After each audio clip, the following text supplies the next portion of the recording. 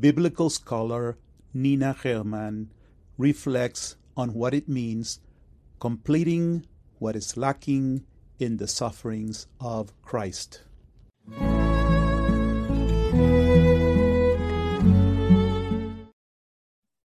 Okay, so I hope to give a reflection on the famous verses of St. Paul that I think are at the heart of Love Crucified.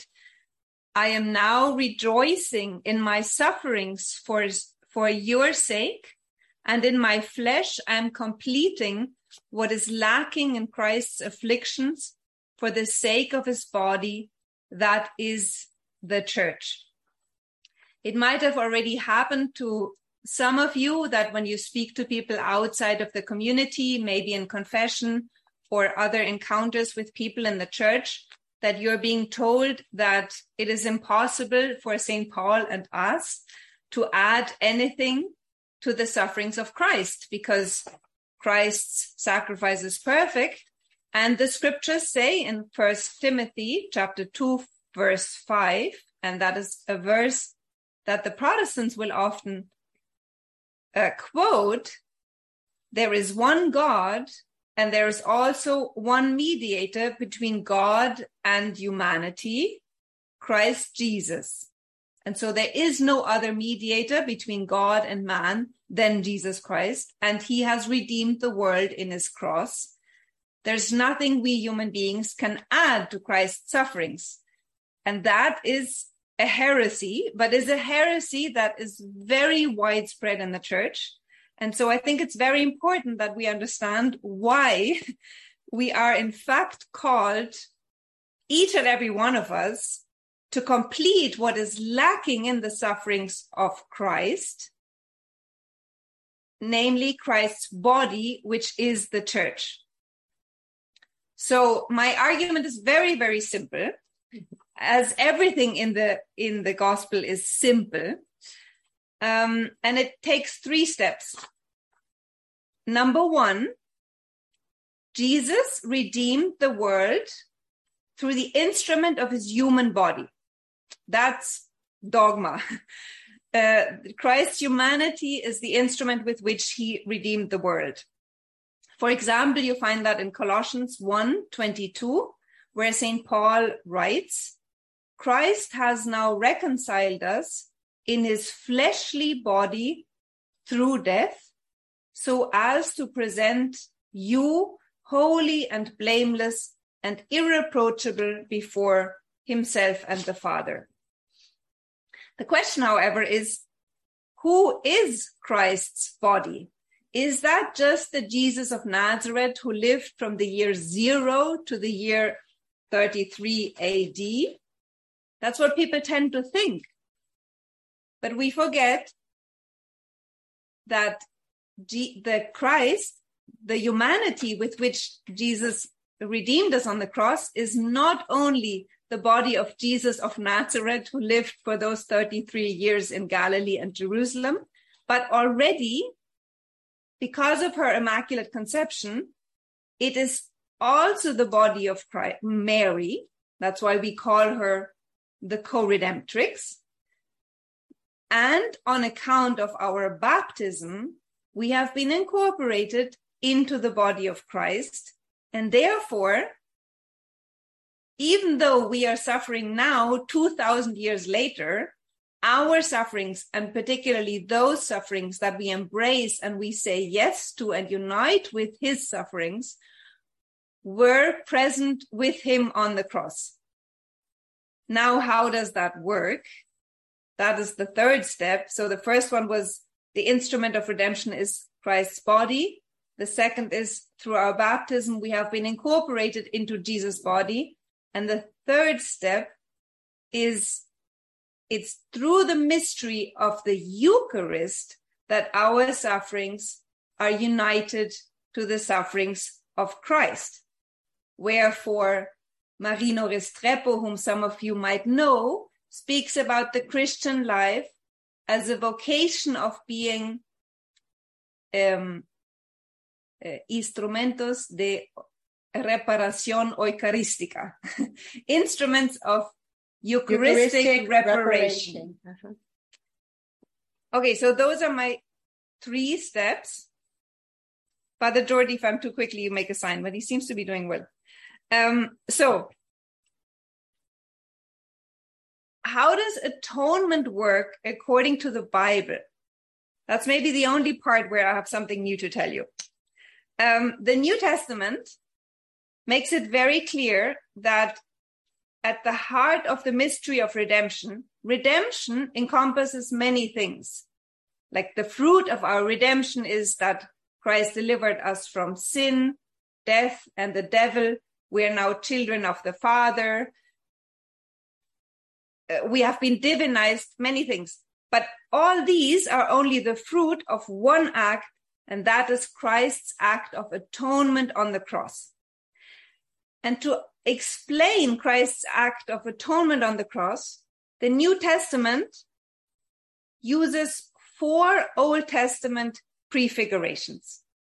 The most important one, or the one we know best, is the Paschal Lamb, when St. John says in the beginning of the Gospel, John chapter 1:29, "Behold the Lamb of God that takes away the sins of the world." John is here making allusion to the Passover lamb, the blood of which redeemed the Israelites from the angel of death in the night of the Exodus. The second one is, of course, the suffering servant, about whom it is said that he became a sin offering for us. A sin offering is explained in the book of Leviticus. That is an animal that is slaughtered and its blood is applied to the altar. And Israel is redeemed or forgiven its sins through that blood. I'll come back to this. In conjunction to this, we have the Day of Atonement, the Yom Kippur. You probably know that at the Yom Kippur, there are 2 goats. One is the famous scapegoat that is sent into the desert. But the much more important one is the other goat, which is offered to God as a holocaust. And again, here, the blood of that goat is sprinkled on the altar. And that is the more important prefiguration of Christ's death because of the blood that is applied to the altar. I'll come back to this. The fourth is, the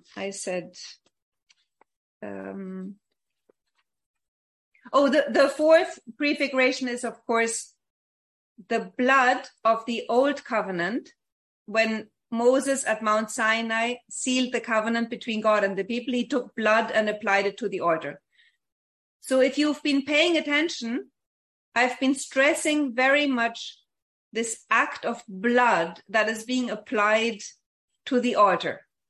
And that is the one thing that the 4 different prefigurations of Christ's death have in common: a blood rite.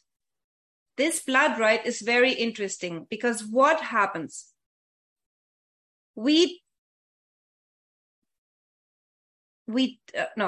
So what happens according to the Old Testament sacrifices is the following. There are certain sins that one can repair. For example, if I steal Lourdes' car and I repent, I can give it back and I can make up for it by giving her even an extra car. That is what Zacchaeus does when he pays back, when he says to the Lord, I'll give back 4-fold.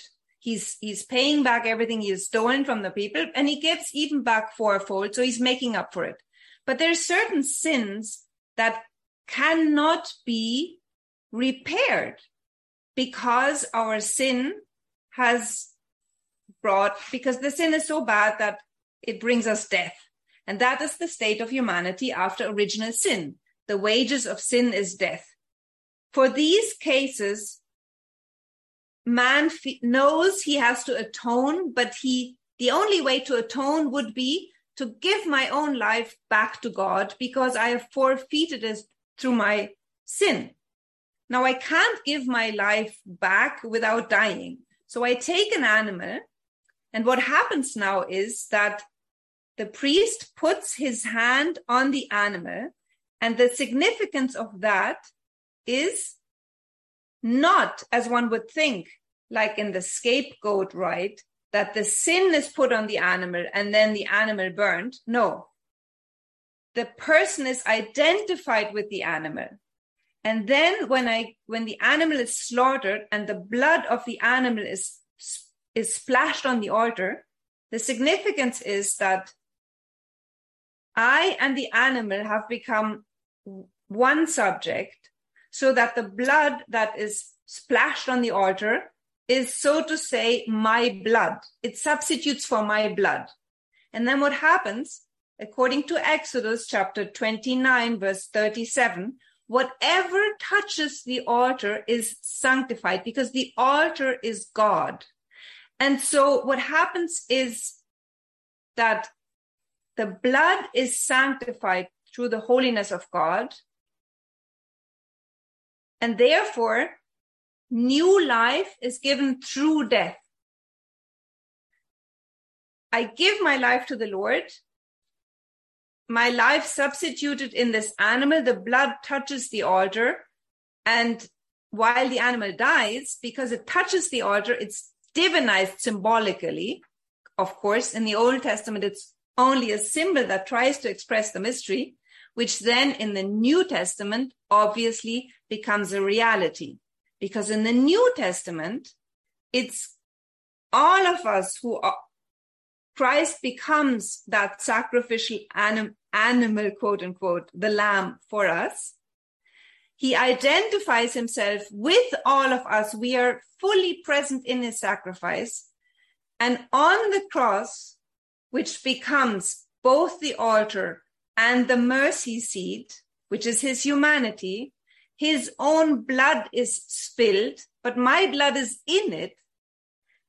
And so through the humanity of Christ, I come into touch with Christ's divinity, with the Father, the Son, and the Holy Spirit.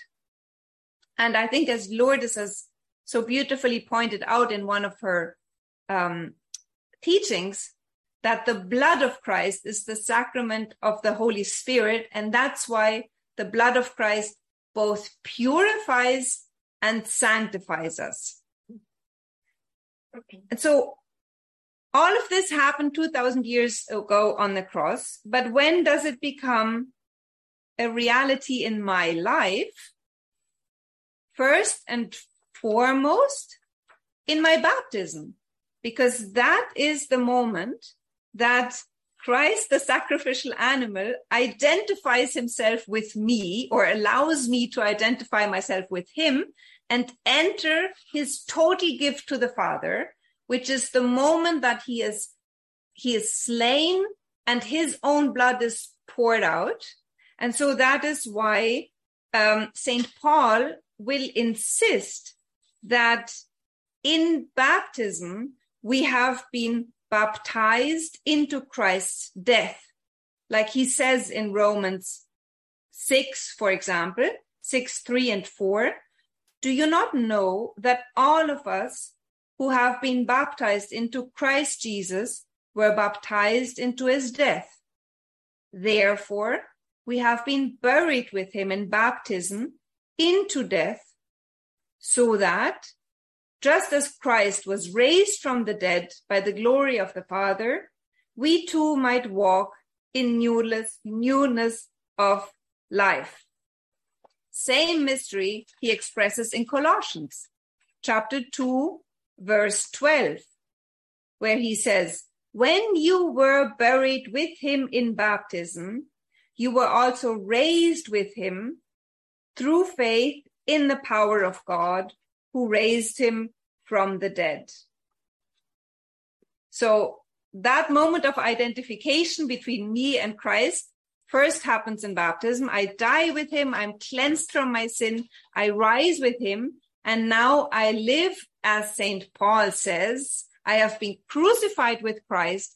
It is no longer I that live, but it is Christ who lives in me. So while before I was like a monad living my subjective personal life, cut off from everybody else through sin, now I'm suddenly one with Christ. But because Christ is no longer just the Jesus of Nazareth, but the entirety of the church, all of us are members of the very same body. As St. Paul says, don't you know that you are the body of Christ? Now, Jesus died once and for all 2,000 years ago. So how is it possible that we who are members of his risen body participate in the Eucharist, in his sacrifice? And there the answer is the Eucharist. Because as St. Paul says in 1 Corinthians chapter 11, verses 24 to 26, he says, he speaks about the institution, and he says, and when Jesus had given thanks, he broke the bread and said, this is my body for you. Do this in remembrance of me. In the same way, he took the cup and said, this is the cup of the new covenant in my blood. Do this as often as you drink it in remembrance of me. For as often as you eat this bread and drink this cup, you proclaim the Lord's death until he comes.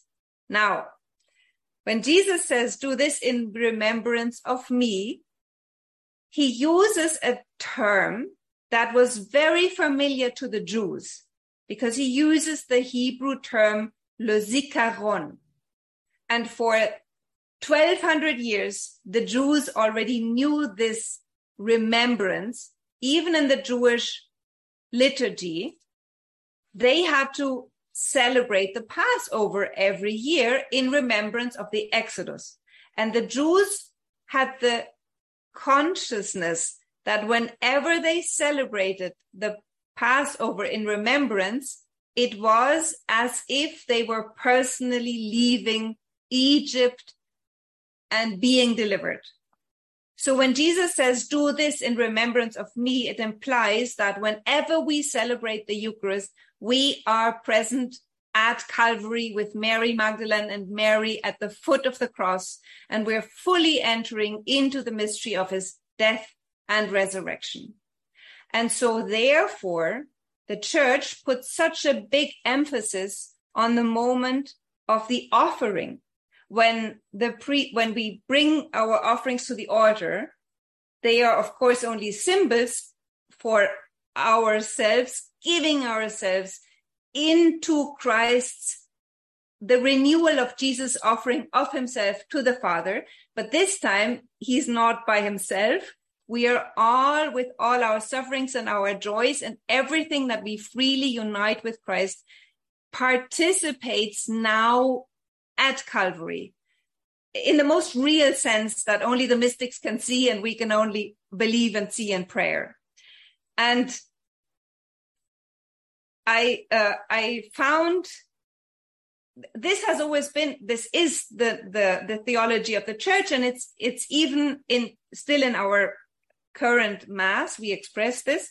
But before I go to our current prayer, I want to read to you a beautiful quotation from Saint Albert Magnus, the teacher of Saint Thomas, who lived, I think, in the 11th century. And he explains the Mass and he explains the offering. And so he says that when the priest at the beginning of the Eucharistic prayer turns to us and says, "The Lord be with you," Saint Albert explains, the celebrant says, "The Lord is with you," turning to the people. "The Lord," I say, "is with you, so that you may be offered as a sacrifice to God. The Lord be with you, that you may be affected by the taste of the offering. The Lord is with you, so that you may be incorporated into the sacrificial offering. For the Lord is with you when you offer yourselves to him, and he accepts you. When he incorporates you into his sacrifice, when he makes you one and unites you with him." Then Saint Albert continues and says, he says, the priest says, let us pray, because a great and efficacious and pure prayer is required in order that the people may be incorporated into the body of Christ and offered to God. For prayer is the pious affection of the mind directed towards God, and the people to be offered to the Lord must first be lifted up to him with all their affection, so that they may become a sacrifice worthy of God. So wherever the liturgy and St. Albert say sacrifice, in your language, it is victim. It's the exact same thing. Then St. Albert continues, there is a moment when the priest remembers all the living. And then he says, Lord, and remember all those who are gathered here before you in the Mass, and who are already offering themselves as a sacrifice, as a victim, as they themselves are offering the sacrifice, so that they themselves may be offered to you, Father, in union with the sacrifice of Christ. And then St. Albert quotes as a proof St. Paul, who says in Romans 12:1, I beseech you, my brothers and sisters, through the mercy of God, that you may present your bodies as a living sacrifice, holy and pleasing to God.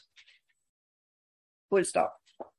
And the very same prayer is still said by our priests nowadays in the Mass that we celebrate every day, when the priest says, Look, O Lord, upon the sacrifice which you yourself have provided for your church, and grant in your loving kindness to all who partake of this one bread and one chalice, that, gathered into one body by the Holy Spirit, they may truly become a living sacrifice in Christ to the praise of your glory. So in other words, the church prays that in uniting our sufferings to Christ at the moment of the offering, we will be transformed into a living victim united with Christ to the glory of the Father and the salvation of the world.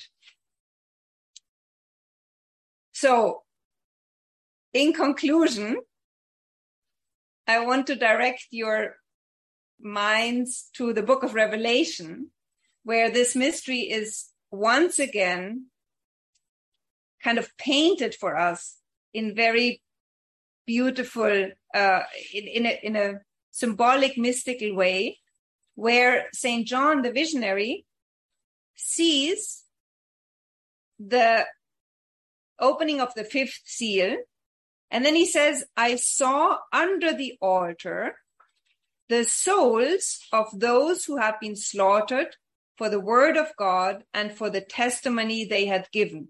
And the meaning is that the souls of the martyrs, be it in blood or the white martyrdom, are at that place on the altar where the blood of the sacrificial lamb had been splashed in the old covenant. So where in the old covenant you have the blood of the animal, in the new covenant, in the heavenly temple, it's us who have become these victim souls and martyrs whose blood has been splashed to the altar, which shows that our own blood and sufferings have become victim souls, victim animals for the salvation of all those who are still fighting. So I want to end this little reflection with the prayer of a saint that some of you might know. He's a Vietnamese Redemptorist brother, mystic and martyr, and his name is Marcel Van. He prays, "O Jesus, you died through love, and now you're still greedy for sufferings in the heart of the one you love." So Marcel Van and Jesus have a very, very sweet, endearing relationship. And Marcel Van will always reproach Jesus for being so greedy for sufferings. And so he says, You died for love and you're still greedy for sufferings in the heart of the one you love, me, Marcel Wann.